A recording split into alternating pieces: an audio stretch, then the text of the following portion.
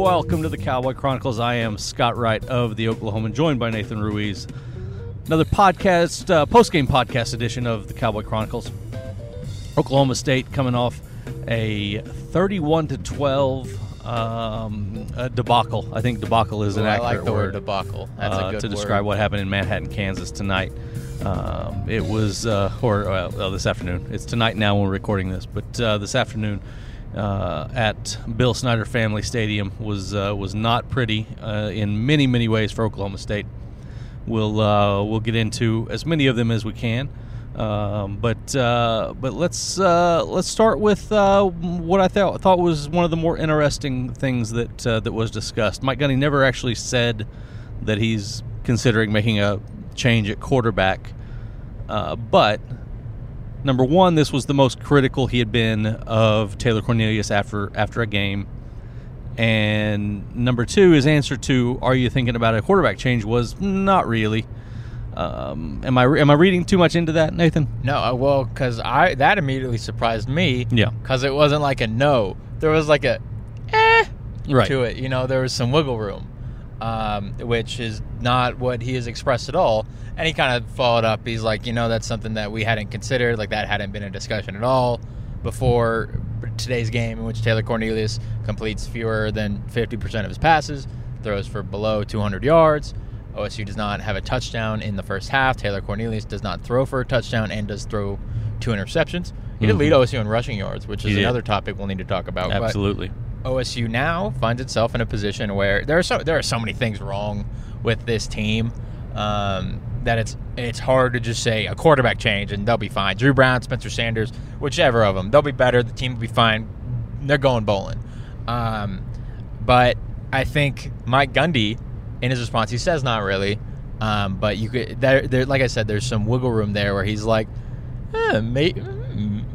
He didn't. I'm not going to go so far to say he was suggesting maybe, but right. There was a moment of consideration where the thought trickled in his brain. He was very deliberately thinking about the words that were about to come out of his mouth at that moment, and I think that's significant, if nothing else. It was the South Alabama game where afterwards he was like, "No, Taylor's fine," or was it the Texas Tech game? I think it might have been South Alabama. But yeah, someone asked do you consider getting Drew or someone ready? And he's like, "No, Taylor's fine." Yeah. So there's a big difference between no and not really. Exactly. So there's a little bit more leniency in not really.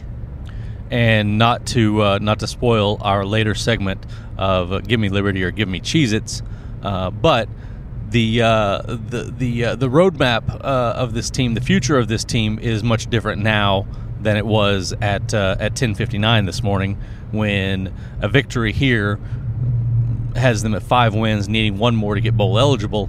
Now that is in serious peril, and at some point it's only natural to consider bailing on the senior to play a guy who could be here next year. Now, to have both of those guys, Drew Brown and Spencer Sanders. Sanders is obviously not going anywhere, but to have Drew Brown back, you can only play him in 4 games.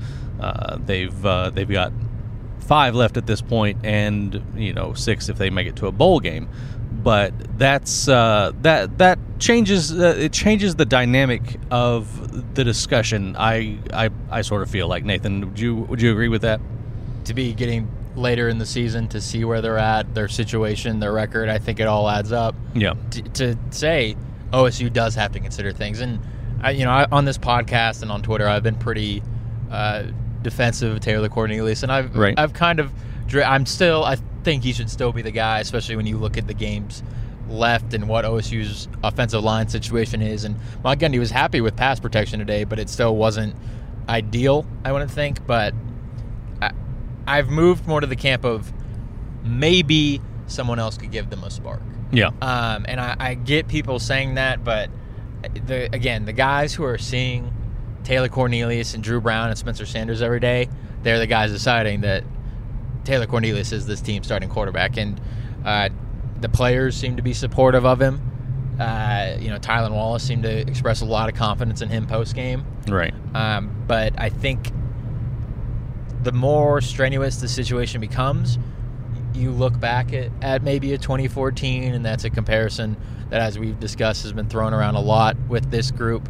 You look at the jolt that Mason Rudolph provided. Yeah. There was some reshuffling on that offensive line, but obviously Mason was the big change in terms of going from Dax Garman to Mason Rudolph, and that kind of energized things. And that's not to say, because you don't know that Drew Brown or Spencer Sanders will do the same thing. I think that the comp is easy because a lot of people want to compare Cornelius to Dax Garman, which is just ludicrous. Right. But I think, you could see the Spencer Sanders, Mason Rudolph comp and think that, he can come in and totally change everything. All right. Now, I was not covering the team in 2014. You were. So I was watching from sort of an outsider perspective. I had covered Dax Garman a little bit in high school before he moved to Texas. Some things like that. But I wasn't watching as closely as you were. When you hear the comparisons between this team and 2014, what does that sort of bring to mind, and how matched up are they, would you say? I think it's a strange comparison. Like, the results right now are drifting towards that, especially you look at the hot start. They get to number 15 in the country with an older quarterback who hasn't had a lot of playing experience, and hardly any experience. I don't think Dax Garman had played hardly at all in his prior stops, Arizona. But you look at it, they're two so different teams on paper. Right. That's what's strange about it to me, because you look at that 2014 team. You have Emmanuel Ogbah on defense is really kind of a breakout star. You have a young James Washington on offense. The running back is Desmond Rowland. But there isn't a whole lot of star power there. And this OSU team doesn't have a whole lot of star power, but you've got Justice Hill. You've got, electrifying pieces and a guy like Tylan Wallace, a guy like Chuba Hubbard. J.D. King was a little bit more of a force today. You've got a standout pass rusher in Jordan Brailford. So you've got, I guess, the Ogbah comp there. The secondary is really young. I just feel like this year's team is so much deeper and maybe more talented that it's strange to me that this is the same issue. Because, you look back at that Boise State game, and there were the people out there saying that OSU is going to go 9-0 right to start the year, which I didn't think that would happen, because you look at kind of just OSU's history. There's always that one game they're favored in. Last year was Kansas State. You look at 2013 losing to West Virginia. There always seems to be that one game that everyone expected them to win and they lose. They've now had 3 of those this year, so it's just a strange team, and you can put some of it on Taylor Cornelius' shoulders. I think you can put plenty of it on Mike Gundy's shoulders, but I think plenty of responsibility kind of goes around, and I think the team would kind of echo that. The team in general, it feels like they've almost gotten worse over the last 3 weeks. It's kind of weird. Like, maybe Boise was a little bit of a paper tiger, so to speak. Maybe they weren't as good as we thought they were going to be, or thought that they were at the time, and that win isn't going to be as big a deal when we get to the end of the year and look back. They just lost to San Diego State at home last week. So. Exactly. And scored, 13 points in doing it, 13 or 14. So, maybe the expectations got ratcheted up from that when it was not really the case. But still, that was a team that went out and played well on defense, shut down what we thought was a talented offense and a physical team, and really has seemingly taken steps backwards every week, and it's just new problems constantly arising. Let's shift the conversation to the defensive side of the ball. Mike Gundy was pleased with the secondary, not so happy with the defensive front. It was kind of hard to tell exactly what Kansas State was doing to really test the secondary. But your analysis, Nathan, of the defensive performance today. Well, it was so strange because you came in thinking that OSU was going to dominate the line of scrimmage, at least defense to offense, because they came in as the national leaders in sacks. Yeah. And Kansas State came in as one of 7 teams nationally that had already allowed at least 20 sacks. Yeah. So it seemed like something that OSU was going to be able to exploit, take advantage of, and that just wasn't there. Jark Bernard got a sack on the final play of the first half, and it was OSU's first sack of the day. They only finished with 2. Skylar Thompson ran over, around, through them, and he really kept them off balance defensively. Yeah. And that continues to be an issue.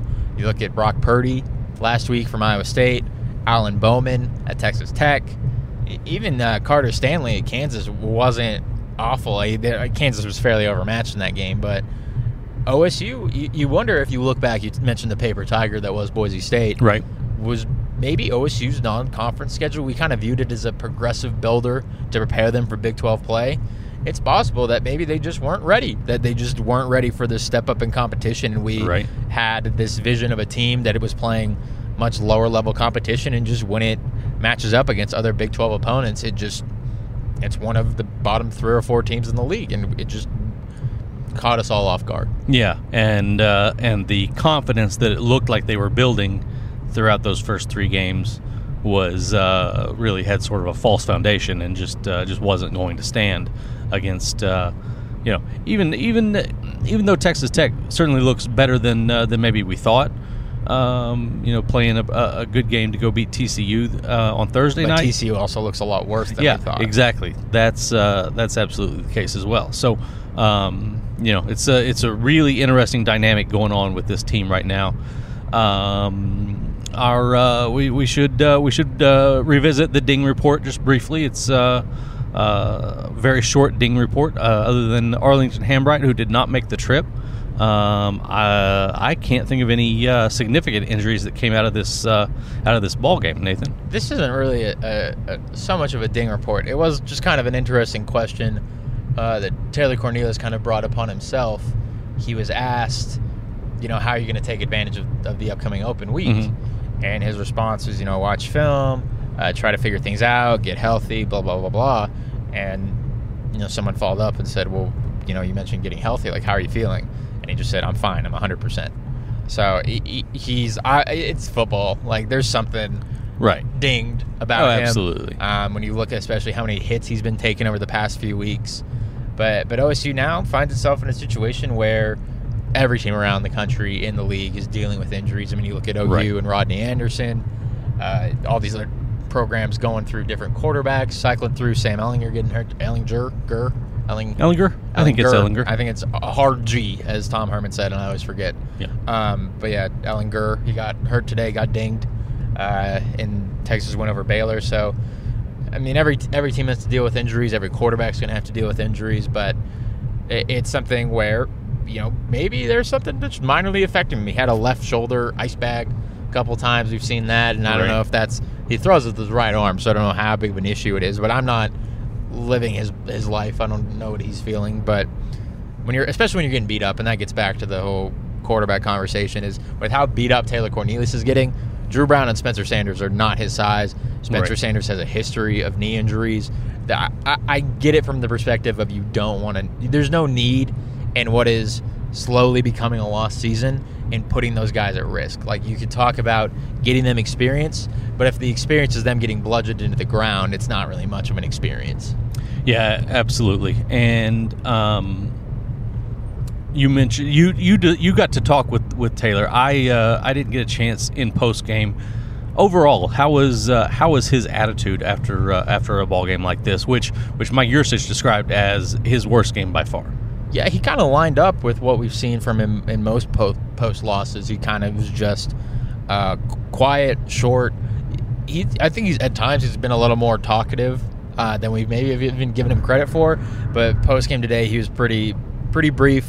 Got out of there pretty quick, and it was the same kind of thing where he put a lot of stuff on his own shoulders. I asked him, what areas do you feel like in this offense need to improve? And his immediate answer was my play. Yeah. And so he's a guy who I think takes a lot of ownership.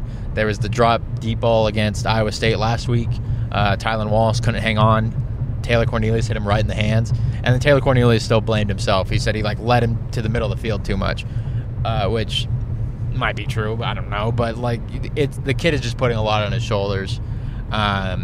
Potentially injured left shoulder. Didn't have ice pack on, but he's a guy who I think there's a respect for his toughness.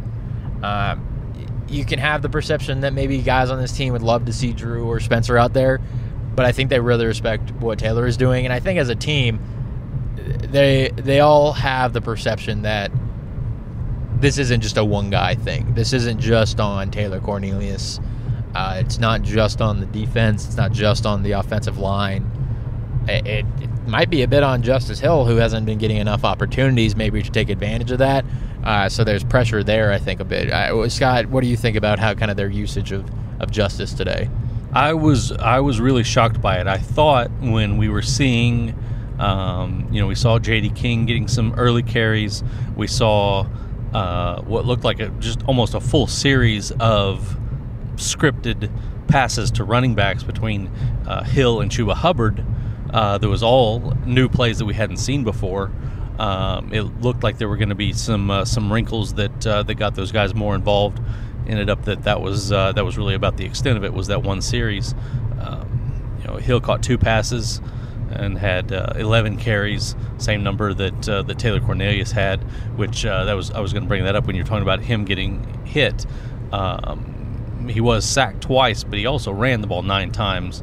And you take a good pounding when you're out there running. So, but yeah, I was surprised not to see an approach more like what they had at Kansas, with trying to get Justice Hill involved heavily from the very beginning.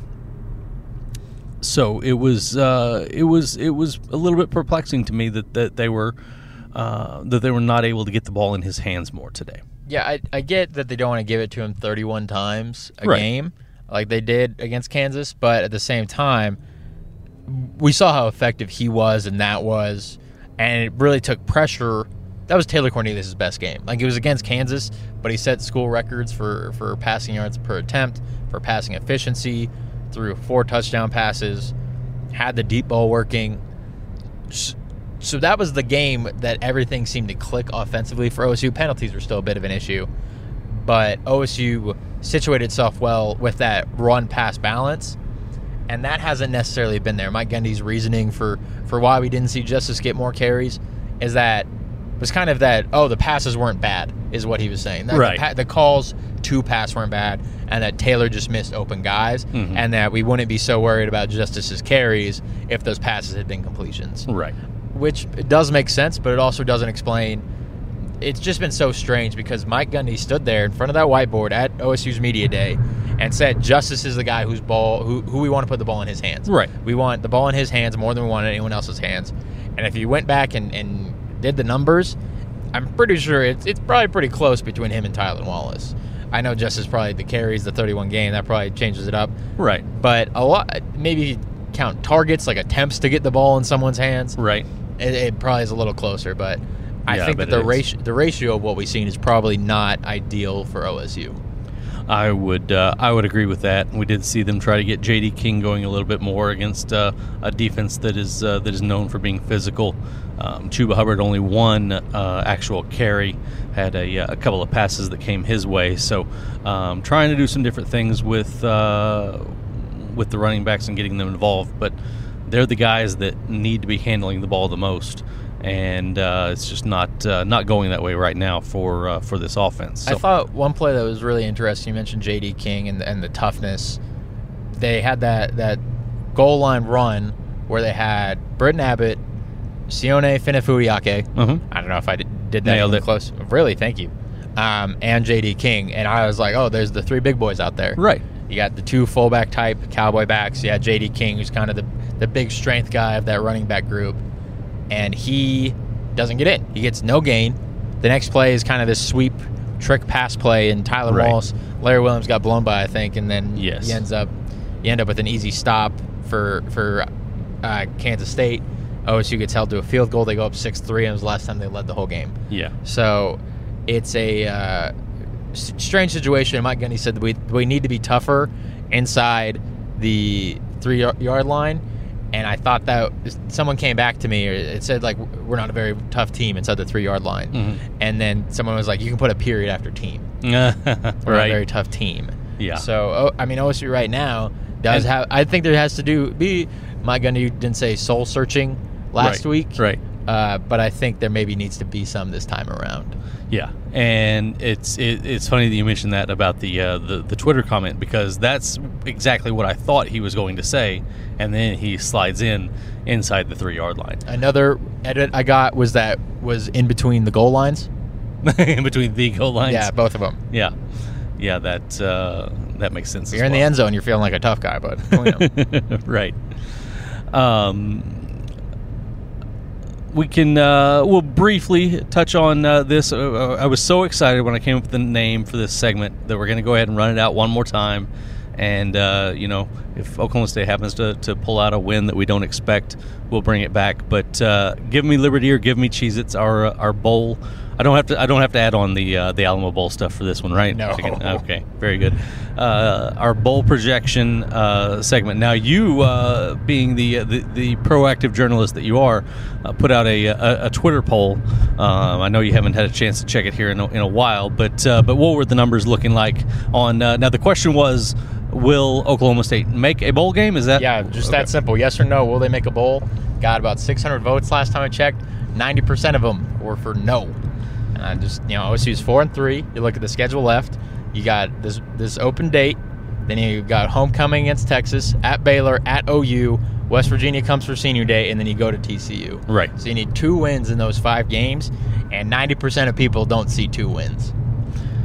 So you saying give me Liberty or give me Cheez-Its? I'm going to say both. OSU's going to have Liberty in December because they're not going to have anything to do but eat some Cheez-Its. Yeah. Okay. So Are you providing the Cheez-Its? No, that's a lot of big boys that I'd have to feed some Cheez-Its. I just meant for me. I could hook you up with some Cheez-Its. I'll figure it out. Very nice. But I could see if OSU won today, I could see them finding a way to get a win in one of those last 5 games. Right.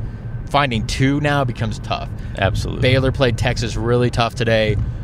Texas, if anything, maybe a little bit more vulnerable. But then OU is OU. West Virginia having some trouble with Iowa State last time as we're recording this. Right. And then TCU, it might be a winnable game. So it's still, I'm not going to put it at 0%. Right. But I think it is distinctly unlikely, which is so strange when it's kind of become an assumed thing for this program. Obviously, you had a blip there in 2014 where it came down to Bob Stoops punting twice. Right. But now it seemed like a guaranteed thing when you come off those 3 straight 10-win seasons. Yeah, they'll make a bowl. They might not win 10 games again, but they'll make a bowl. Yeah. They might not win 5 games this year. That's exactly right. It's a tenuous time in Oklahoma State football right now. As you look at what is ahead for this team. This is the way this season is going. Lots of things can change. But Oklahoma State feels like they are trending in the wrong direction right now. They just have more new problems arising rather than necessarily fixing the old ones and improving. So, strange situation. We talked a little bit about the red zone issues. They did not. It wasn't just toughness issues. They had a penalty that wiped out a touchdown. And I didn't get a really good look at the replay of the penalty. I saw some contact between Tylan Wallace and the guy who was covering him. But you wrote a little bit more about that. What was kind of Oklahoma State's take on that? Beyond Mike Gundy saying that it was a quote unquote terrible call. Well, it was an interesting play because it looked like his job was just kind of to pull the defenders toward him so Landon Wolf could get open, and it worked.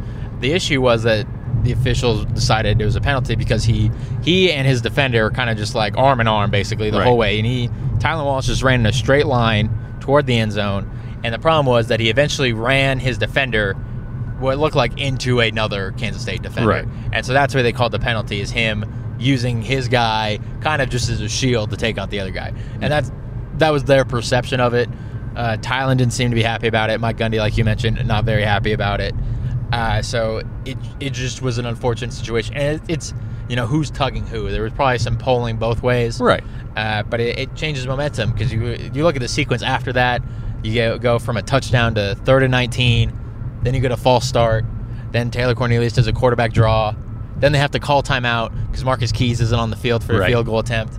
And then Matt Amendola does make the field goal. If they miss that field goal, oh man, then it's right. But it still has a sequence that's kind of the sequence that maybe to this season has defined Oklahoma State.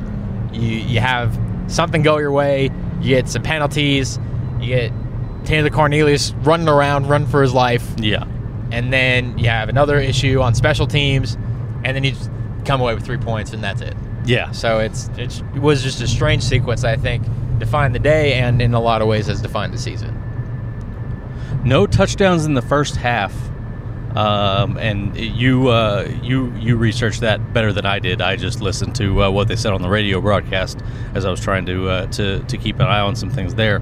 But what were some of the factual information about touchdowns and halves?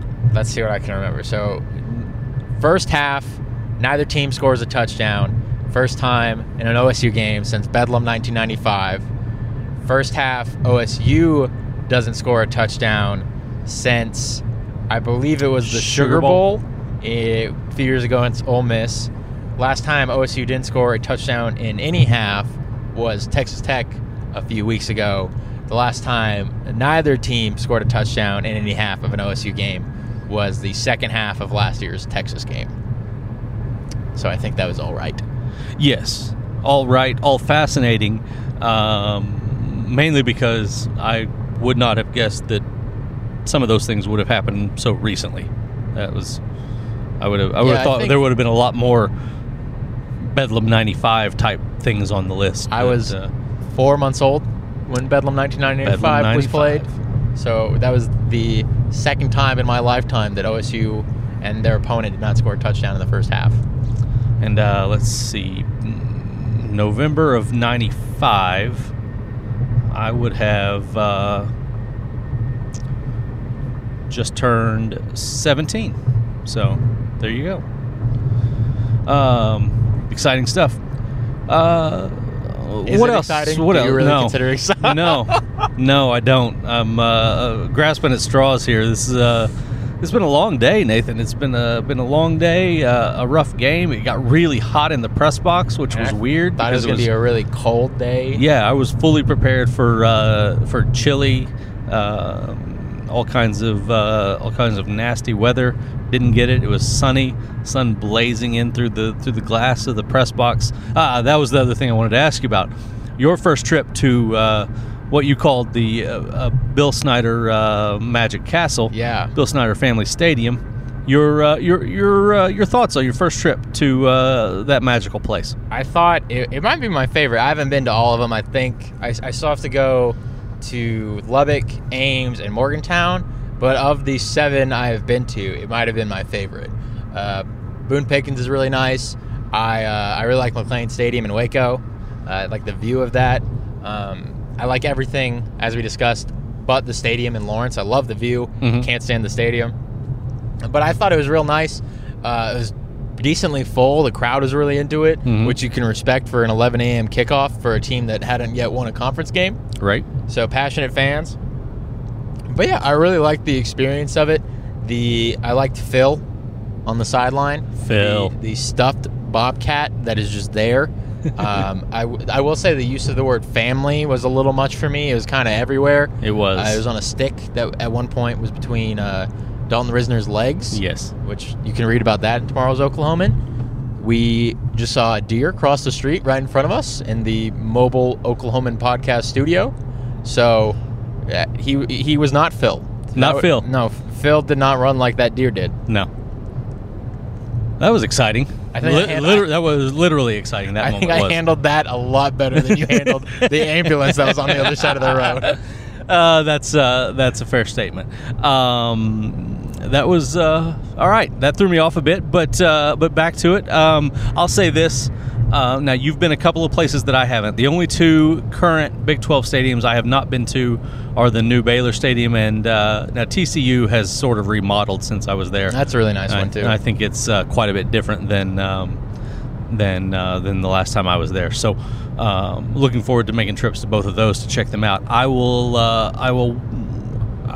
offer this guess based on the stadiums that you said you have not attended. Iowa State, solid, nothing special, but a solid place. Barry Trammell does not like the press box there. Yeah, they did not have a good experience there. The other frustrating thing about Iowa State is that they shut down the press box at the end of the game, and so you have to take your stuff and go to a media workroom that is not big enough to handle all the media who attend their games. And apparently there's no AC, and it was like hot, and the sun AC was like in that. the... At least we had AC today. Right, exactly. I could lean back and just bask in the glorious wind blasting my face. Exactly. So But now you there was apparently can't do that. No, there was Morgantown, and what was the other one you mentioned? Lubbock. Okay, yeah. No, not much going on in Lubbock either. It is a nice press box. They've got a big, open, spacious area behind the seating that's pretty cool, and they have their meals back there and all that sort of thing. I will say that West Virginia will challenge for your number one spot when you get a chance to go there. I don't know if that'll ever happen, but right, I have no clue if it will or not. I'll but make every effort. If it does happen, I think that it will challenge your opinion for that number one spot. Really cool setting, looking out over the mountains, and really fun place to go. Plus, we always fly into Pittsburgh and then drive down, and that's a really cool drive. Pittsburgh's awesome. Lots of really good things about a West Virginia game at West Virginia. So, I would probably put it at the top of my list of Big 12 stadiums. Waiting to see Baylor and TCU later this year. So, and then the Liberty Bowl. I'm excited about seeing that too.